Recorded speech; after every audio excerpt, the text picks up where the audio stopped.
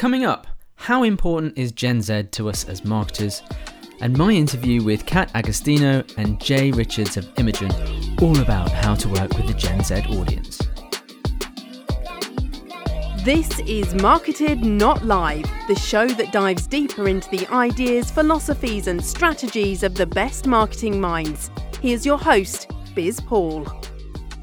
Welcome back to Marketed Not Live, the official podcast of the Marketed family of events that includes our live event in September 2021, and before that, Marketed Light, a week's worth of marketing education coming to you from wherever the hell you are. I'm your host, Biz Paul, and together we're going to navigate the ever-changing world of marketing.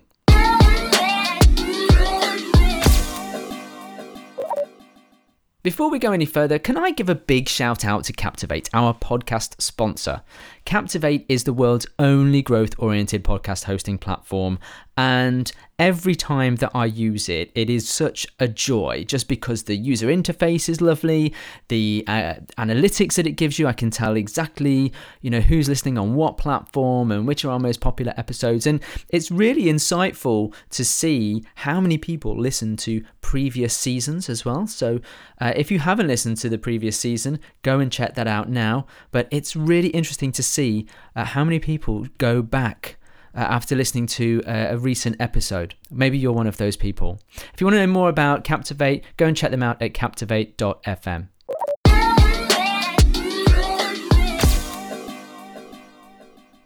Now today we're talking about Gen Z or Gen Z, depending on what you want to call them. You'll hear in the interview that Jay and Kat both say different things, and that's fine because, whatever you want to say, that's all good. But why is Gen Z or Gen Z important? The age bracket of Gen Z is so vast. Like, I suppose all of these demographics, and to be honest, I'm always a bit nervous about grouping people together because yes, we're all individuals, but in marketing, I guess we put things in brackets, and you may or may not work a lot with Gen Z, but the age range is apparently something between 7 and 8 and 25. Now that is vast. Like, that means that I have 2 children in the Gen Z category, and they're nowhere near going to work or anything like that. And what always strikes me about when we're talking about Gen Z and that vastness is the differences between what a 7 and 8 year old might do or think or act, and someone who's at the top of that age bracket, someone who is in their early 20s. Just think about the life experience that is different.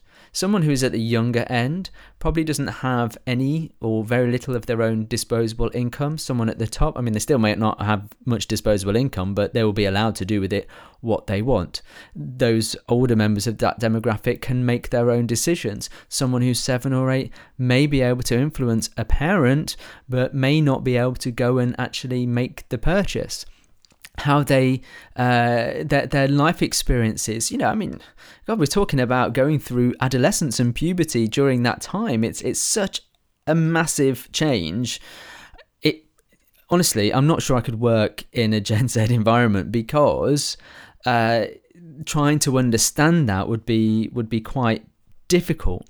But what's interesting, I think, about the conversation that I'm about to have with Kat and Jay is how they focus on that difference between the younger and the older audiences, and what that means in terms of how you interact as a brand with that audience. One of the things I think that is always really important, particularly when thinking about a Gen Z collective of people, is that these are the key decision makers of tomorrow. They may not be in a senior position at age 20, but they may be in 10 years, 20 years' time. And how they're influenced by their interaction with brands, or how their life experiences to date affect them, is going to influence massively on their decision-making process in the future. We'll talk also in the interview about loyalty and how brands can get that loyalty and how Gen Z prefers loyalty. And I think that is also really interesting. We've always seen, even in cases like Microsoft have a history of giving away software to educational establishments for free because, and I don't know this for sure because I don't work for Microsoft, but the suggestion is that by building brand loyalty, familiarity in younger years, you naturally gravitate towards the Microsoft suite of products when you're older. Now, maybe that's not true for Gen Z. Who knows? Because I'm not in that category, right? But I think even if you're looking at the lower end, remembering that these are customers of tomorrow or today is important in how you approach them. The other thing that I think is really important is, although we might be tempted to see this audience as a young audience, and as much as we might be tempted to sort of disparage things like people's use of TikTok and how people can communicate or how they prefer to communicate, we have to be careful that we don't patronize, because what we do know is that feeling that you're being condescended towards is a massive turn off. And there are some really easy missteps that brands can make when dealing with any demographic, but certainly for Gen Z. And we'll certainly talk about that in the interview. So without any delay, let's go and listen to our interview with Kat and Jay from Imagine.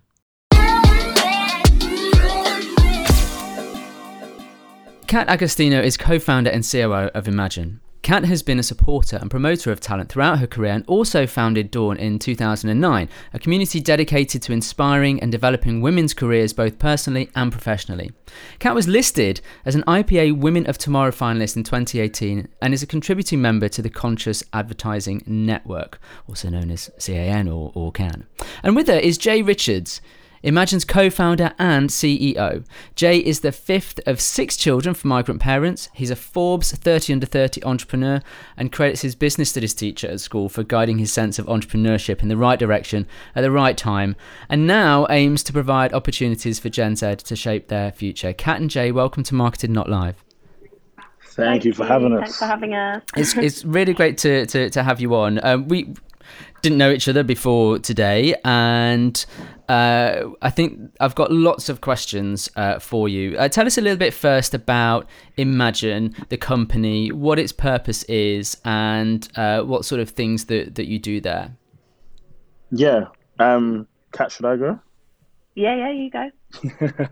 Yeah. So, firstly, thank you for having us, Paul. When your name come up, Paul Ince, I was super excited. I was like, bro, we're having a podcast interview with Paul Ince. Happens all the time. And then, so thank you so much. I'm sure that's not the first time you've heard that, but yeah, at Imagine, our entire mission is to help Gen Z to shape their future. And we know the best way for Gen Z to shape their future is with brands, because brands shape companies, culture, and countries like governments and Donald Trump wish they only could.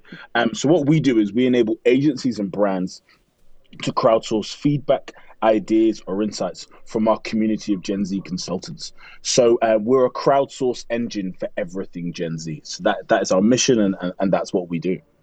So how do you get your consultants on board? How do you find them? Because obviously there's quite a lot of Gen Z people around. Yeah, there are. Actually, that's a huge part of my job. So I spend a lot of time speaking to schools, to colleges, universities, apprenticeships, basically any youth organisation, anyone that has 16 to 24-year-olds that are interested in paid work opportunities, but also in opportunities that will enable them to participate in work that maybe they might not have access to normally.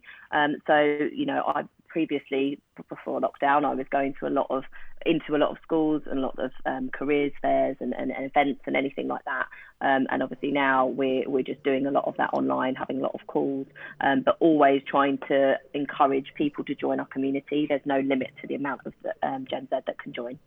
So when you say, about doing work that they wouldn't normally do, is this a careers thing? Do you see their is it a careers thing for them? Are they looking to get work, or is it really more about saying, here is an opportunity that, you don't have to be an apprentice, or you don't have to go straight into work or to college. There are opportunities to work with brands. Is that the crux of it? Yeah, so a lot of people do. So people can be at different stages through there. So they can be a student. They can have decided to, they might be in full-time work, and this is a side hustle for them. It might be something that they do, alongside part-time work. So it's flexible enough to fit to any scenario. And what we're trying to do is provide them with opportunities to, gain confidence, or to express their creativity, to give their voice, to get their opinions heard, to be a part of something that might not always be that accessible to them. So they might not be studying marketing and want to go into marketing, but yet they've actually got an opportunity to participate in work that is in that industry that will just help them shape their future.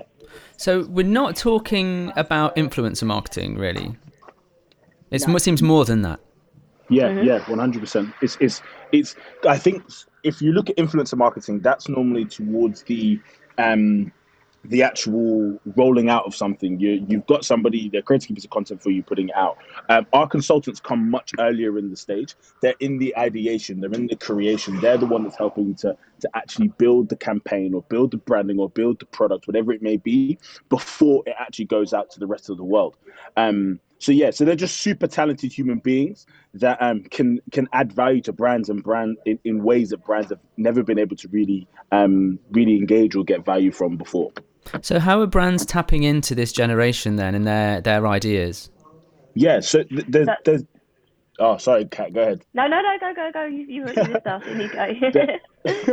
There are so there's two main ways that brands work with us. So that's either the feedback side of things or the ideation side of things.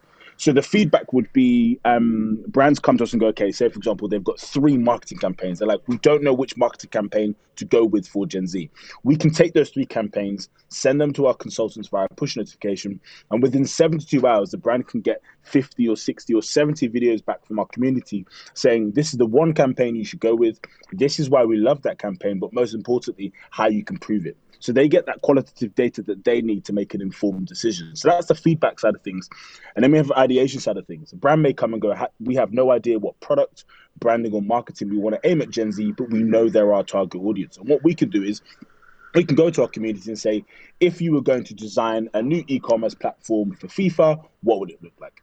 So then Gen Z can then our community can actually design that, create that, come up with the ideas for that, so the brand can then go, perfect, okay, we've got the ideas that we need to roll forward, or some of our consultants can come in-house and actually work with the brand hand in hand. So it's really the feedback, sense check side of things, or the ideation side of things.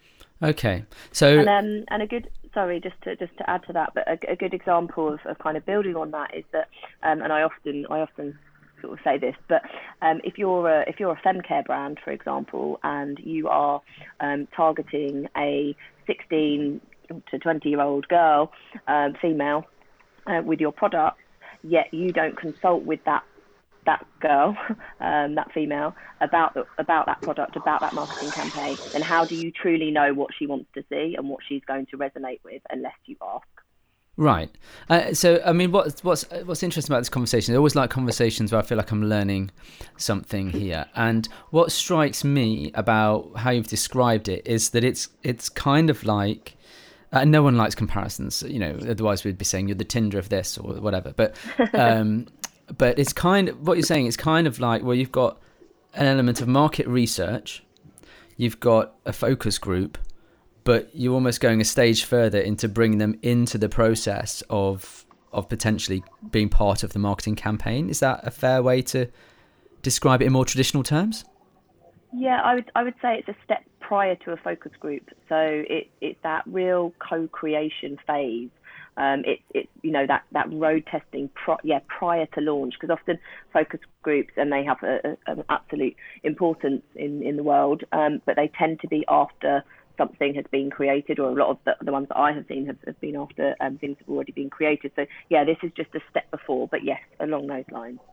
So what are they telling you then? What is Gen Z telling you, or what are you picking up from this collective of young people, about what their needs are, how they operate, the sorts of ideas that come from them? What does it tell you? Well, I mean, we talk about this quite a lot, but they're a truly they're digital natives. Okay, so that's different in itself. They are absolutely this co-creator. They're also activists. They see the world as a massive community, as a huge community. They love feedback and they love that strong dialogue. They want their opinions to be heard. So, they're kind of they are very different to how millennials are. And there's so many things that are very different for them because of the way that they've grown up and this kind of digital nativeness that they have just enables them to be completely different. And businesses are needing to realise that they are the future and that their opinions hold so much value, and that they can teach older generations and younger generations how to take how to take ideas forward. They're independent, they're money savvy, they don't think 9 to 5, they want flexibility and like how they work. There's so many things about them that are just so important. Yeah. Do they like marketing? Yes, I think the interesting thing about Gen Z is that they want it to be done well, because there's no excuse for it not to be done well. We live in a time where they're looking around going, I could tomorrow set up an e-commerce business, and within a few hours have a business set up and people are buying directly from me. So when a brand then isn't taking that time or making that effort to really create something beautiful, put something beautiful into the world, whether that's branding, marketing, or products, Gen Z will just question and said, well, why didn't you do that? Because their argument would be, well, there's enough technology and there's enough of us out here for you to make an effort and create something amazing. So if a brand or an agency isn't bringing something amazing to the table, Gen Z will just simply ask why, because for them there is so much that can be done, especially with this generation, that there is no excuse for brands not to do it. So they do love marketing, but they just believe that it should be done well, and I think that's something that we can all get behind. Sure. So I want to pose that same question then and relate it to budgets, because I think it's obviously easy to be impressed with something that's a big budget where you're paying an influencer a lot of money to be part of your campaign. What about those businesses that would want to appeal to a Gen Z audience but don't have that budget? So what are the concepts in what you've just said that where budget isn't irrelevant?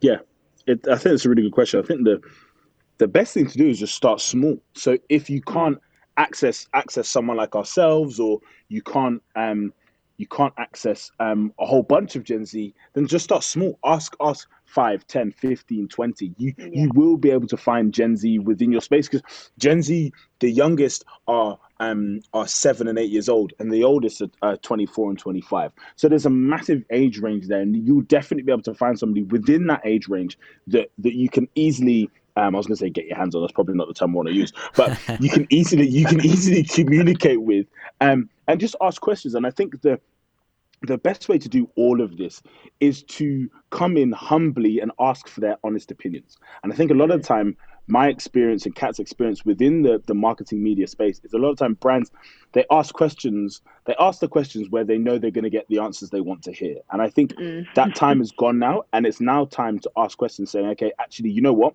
do you honestly think of our product? And then be in a place where you're humble enough to take on those opinions and actually potentially pivot what you're doing for the folks that you're targeting. So I think it's start small, find people within your space, within your community that you can easily speak to and ask their honest opinions about what you are doing. So this and just be really open to that opinion as well. I mean, we did it for our own internal work. So we went through a rebrand, and we got a group of our consultants together because we'd already asked them what they thought of our previous name and our branding and everything else, and they really, to be honest, just slated it and said how they hated it. And then we got them in a room and they helped us to come up with the name of Imagine and what it meant, taking into all of our values and stuff. But, they were brutal. But so I think, starting small is a really good idea, but you just have to be prepared for that honesty and that openness, and to really, if you're going to ask them, then you've got to take it on board and to change things as a result. But if that's what that group of people value, and you're not able to reflect that in the way that you communicate with them, then you're going to be rejected, right? Yeah. Exactly. So, I mean, I suppose the other thing, I guess, is a real desire not to be patronised. Yes. I mean, again, you know, you don't want a brand patronising you and saying, you need this. 8 out of 10 women say, therefore, you need to follow the 8 out of 10 women and do the same as them. That seems the complete antithesis of how Gen Z will react to any kind of marketing like that. They want to make their own opinions. Yeah. And I think... Yeah. I love it. I love how we start off every sentence. I think the exciting thing is so my bugbear with quantitative data sometimes is that like, say for example, there you just said 8 out of 10, and sometimes we forget that 2 could be billions of people. So when we're looking at an 8 out of 10, we're like, oh, okay, 8 out of 10, that's the majority. But when you're looking at those 2, those could be people that are completely disenfranchised or completely marginalized simply for the fact that they're not part of the 8 out of 10. And I think it's brands have to be very aware that the world is constantly changing and that Gen Z can simply Google something. They are very good at doing their research. And I think it's time for brands to go, okay, we are humble enough to ask your opinions and then to apply those. But sorry, Kat, go ahead. What you're going to say something awesome, I'm sure. No. It was actually that, to be honest. Yeah, I completely agree with what you just said. What sort of formats are they reacting well to? I mean, the temptation, I guess, would be to go, oh, okay, like story format, video, digital, TikTok, right? Is that just an assumption, or are people actually doing that? Yeah, they are doing that, and you know, those platforms have huge value, and obviously there's huge numbers of users there. But it's about selling experience, not just products. And so that's where it's, you know, again, it doesn't have to be a huge budget activation, but it's about trying to create an experience and a dialogue and build that trust rather than just pushing a product out. And that's really, So if you were selling a product to a Gen Z audience, what are we talking about? Are we talking about needing to convey emotion, the way that it's going to make you feel, the impact that it has, the experience that it gives to you and your friends, rather than use this face cream and you'll look amazing? Again, it comes back to that thing of, you know, have you asked them what they want to see? And there's going to be, you know, there's going to be a need for, this works, you know, like your product example there, but there's also going to be, you know, a need for other things. And that's why we, you know, continually say you just have to involve them in the conversation. You have to build with them, not just for them. You know, just telling them something, it doesn't just work. You know, you have to keep that conversation going, and it's all about transparency as well. So if you are going to say a product works, can you prove that it works? Have you actually tested that? Have you got their feedback on it before you start making those claims? Yeah, and I think a great example of this is what Foot Asylum's been doing recently. So if you look at the way Foot Asylum have packaged themselves at the moment, they almost look like a media business or because their YouTube channel is basically just like funny content about pranks and stuff like that. But the whole time it's Foot Asylum branded. And I think sometimes that brands are so used to shoving a product down users and consumers' throats that they forget that sometimes it can just be a relationship. Because if you're building a relationship with Foot Asylum, and you're not thinking of buying trainers right now, but you're so used to engaging with their content and you find them hilarious and you think they've been putting so much effort into engaging with you at Gen Z, when you think to go buy a pair of trainers, they're more than likely going to go to Foot Asylum first, simply for the fact that Foot Asylum's been in their face for the last 12 months without actually selling anything. And I think that's the key to a lot of this. It's a building on what Kat was saying, and I think it's a phenomenal point is It's about engaging with them in a way that feels natural to them. And if what feels natural to them right now is engaging with content on a regular basis. So if they're engaging with your company on a regular basis, not specifically the product, but they're engaging with your company on a regular basis, then when they go, actually, you know what, I need to buy a razor, they think, oh, I've been engaging with quote unquote Harry's for the last 12 months just with their content. So why wouldn't I buy a Harry's razor? Do you know what I mean? Yeah. So it's that community feel Yes. to it between a brand and the audience. But what you're saying very much is that you can't make an assumption about that. Even I guess even if you've had that relationship for a long time, you need to constantly go back and check and see, is this still the case? What do you think now? Has that changed?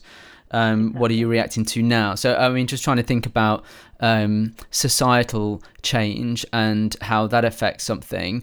I guess we've got things like Black Lives Matter and needing to understand how something like that might affect how people feel, or even something like the A-levels disaster that's happened over the last week as we record this. You know, how do you feel about that? And the A-levels thing is quite interesting because I think more obviously this is a very unusual year, but every year you kind of see on TV A-level students opening their results live on TV, and you know, with an older person asking them, you know, oh, do you hope to go to university? And it will be in a little bit awkward.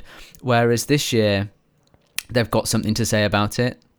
I mean, they have something to say about it anyway, I guess. But there's real emotion and real protest about this, and that can change how that audience reacts to things. So would it be the case that a brand who's targeting a Gen Z audience would need to be really quite acute to the issues of the day and the vibe of what's going on? Again, probably by asking them, how do you feel about it? But do you think that's the case more than, say, other demographics like baby boomers or Gen X or Gen Y or whatever? Yeah, 100%. I think it's the world's constantly changing, and I think something that Kat said earlier about them being digital natives, it just alludes to everything else, because basically, as a digital native, they're so used to iOS updates. They're so used to, and it sounds like a stupid example, but Call of Duty updates. So Call of Duty is constantly freaking updating, and I'm talking like 30 gig updates. So Gen Z if you go on social media, they're constantly moaning about the size of Call of Duty updates. And I think it's a prime example of them being so used to things constantly changing that they're kind of like, okay, I don't mind it constantly changing, but just make the update easier. Do you know what I mean? And I think when you look at Gen Z, they're looking at the world and they're going, okay, we know things will change. We know things are happening, but if brands aren't reflecting that in real time, then Gen Z are going to be going, why are you not paying attention to the world that we're paying attention to, if that makes sense? So for them, it's going, it just looks on a brand side lazy. That's all it is. It just looks like you can't be asked to put the effort in to actually do your research and see what's currently going on in the global climate. So when a brand then puts their foot in their mouth and makes a mistake, Gen Z will say, well, you should have done the research. There is no excuse for it. So it's really fast. Oh yeah, 100%. Okay, so that's something for brands to watch out for big time. Then is because I mean, I talk to brands about needing to keep a focus on what's going on in the news and how's your brand reacting to this, that, and the other. But you're saying that Gen Z are just not going to forgive you really very easily for putting something wrong, because their assumption is, well, why don't you know, or why have you got that wrong? It's obvious. Mm-hmm. Exactly that. But once you do, and if you are doing those things as a brand, then you will gain their loyalty, and that is so powerful, because then they will stay with you and they will trust you, and then that is incredibly powerful for brands that do that. So it's only going to benefit the brand if they're aware of those things. Have you got any sense of how long that loyalty lasts for? Because it does sound from talking today that fickle is not the right word, but but if you've got a stream of information coming at you and you're able to react quickly, it would stand to reason that you can pivot to another brand if they are more attuned to what it is that you're thinking right at that moment. But you're also saying that they're very loyal. So how do you marry those two conflicting ideas together? I think they're loyal if you earn that loyalty. So, it's a continual thing. So, they'll stay loyal as long as you are developing with them. So it's not just a case of, right, okay, they've hooked you in because they share similar values or they've proved themselves as a brand that fits with your ethos and your beliefs. But then you have to keep them. So it's not just a one-stop, one campaign isn't then going to make someone loyal. And it's not just Gen Z, but, anyone loyal for forever. But you just need to keep working on it. So you just need to keep developing, keep asking, keep creating, and just always keep that audience in mind. Yeah, and I think the two prime examples of this, one in politics and one in the branding world. So Glossier, they are arguably probably a Gen Z / millennial brand, and for them the Gen Z absolutely love them. But recently, so I saw over the last couple of days, there's been a bit of uproar with regards to the Glossier retail staff and them campaigning against Glossier. And I think Gen Z really got behind that and were just like, it's back, because it was new information. So the previous information was Glossier is amazing, everything's great, they treat all of their staff and they're an amazing company. But the new information they've got is actually they're mistreating their staff in the retail stores. So then Gen Z, it wasn't that they were no longer loyal, is that new information came about. And I think the thing with previous generations is new information, so say for example, political example, with the Republican Party, new information came about Donald Trump and nobody gave a crap. Everyone was just like, oh, he's still a phenomenal human being. He's still God's chosen one, and so on, even though the new information had come about. And I think one thing you're seeing in the political space is that you've got Gen Z Republicans and you've got even some older Republicans now. As they get new information, they go, okay, his horrendous way of handling the coronavirus and the pandemic and all these different things that have happened in the last I'm sorry, not the pandemic, Black Lives Matter and all these things that have happened in the last 6 months. With this new information, they're now going, oh, the guy's an idiot. Okay, cool. We need to vote somebody else into power. And I think what's happening now is Gen Z are very much a generation when new information comes, they're very quick to act on that. And what they're looking for brands is when new information comes, be a brand that moves with that information. Don't be a brand that goes, well, this is what we've done for the last 100 years. This is what we will continue to do. And I think that's all they're asking. They will give you their loyalty if you are flexible enough to move with what's currently happening. Fascinating. Okay, so if we had to sort of summarize in terms of working with Gen Z, what is the most important thing? If there's one takeaway from this conversation, what is it, the one thing that people need to know? So about them as an audience, or about what they should be doing? Or Either. What they should be doing? Yeah, Either. For me, then it's about that. It's consulting with them. So don't create something unless you have road tested and asked that audience first. That for me is the most important thing. Jay, exactly what Kat said. I think the way the world is moving at the moment, there's just no excuse not to. It literally blows my mind when I see something and I'm like, who the hell did you consult before you rolled this out? Like, it doesn't make any sense to me. Like, why the hell is this out in the world without you engaging with the people that you're targeting? It just doesn't make any sense to me. And I think it's, what Kat said is exactly right. Just consult them and they will steer you in the right direction. That's simply it. Fantastic. Thank you. So where can people find out a little bit more about you guys and what you're doing at Imagine? So you can go to our website, which is www.imagine, that's IMAGEN, insights.com, or you can contact either of us on any of our social. Kat Agostino, I'm Kat_A Twitter as well. And Jay? Yes, I'm JK Richards. That's JAY, K for Kilo, Richards on Twitter, Instagram, LinkedIn, Bebo, MySpace. You can literally find me anywhere. You can find me anywhere. But yeah, I'm about. Thank you very much, guys. It's been a pleasure to talk to you. Thanks, Paul. Thank you so much for having us.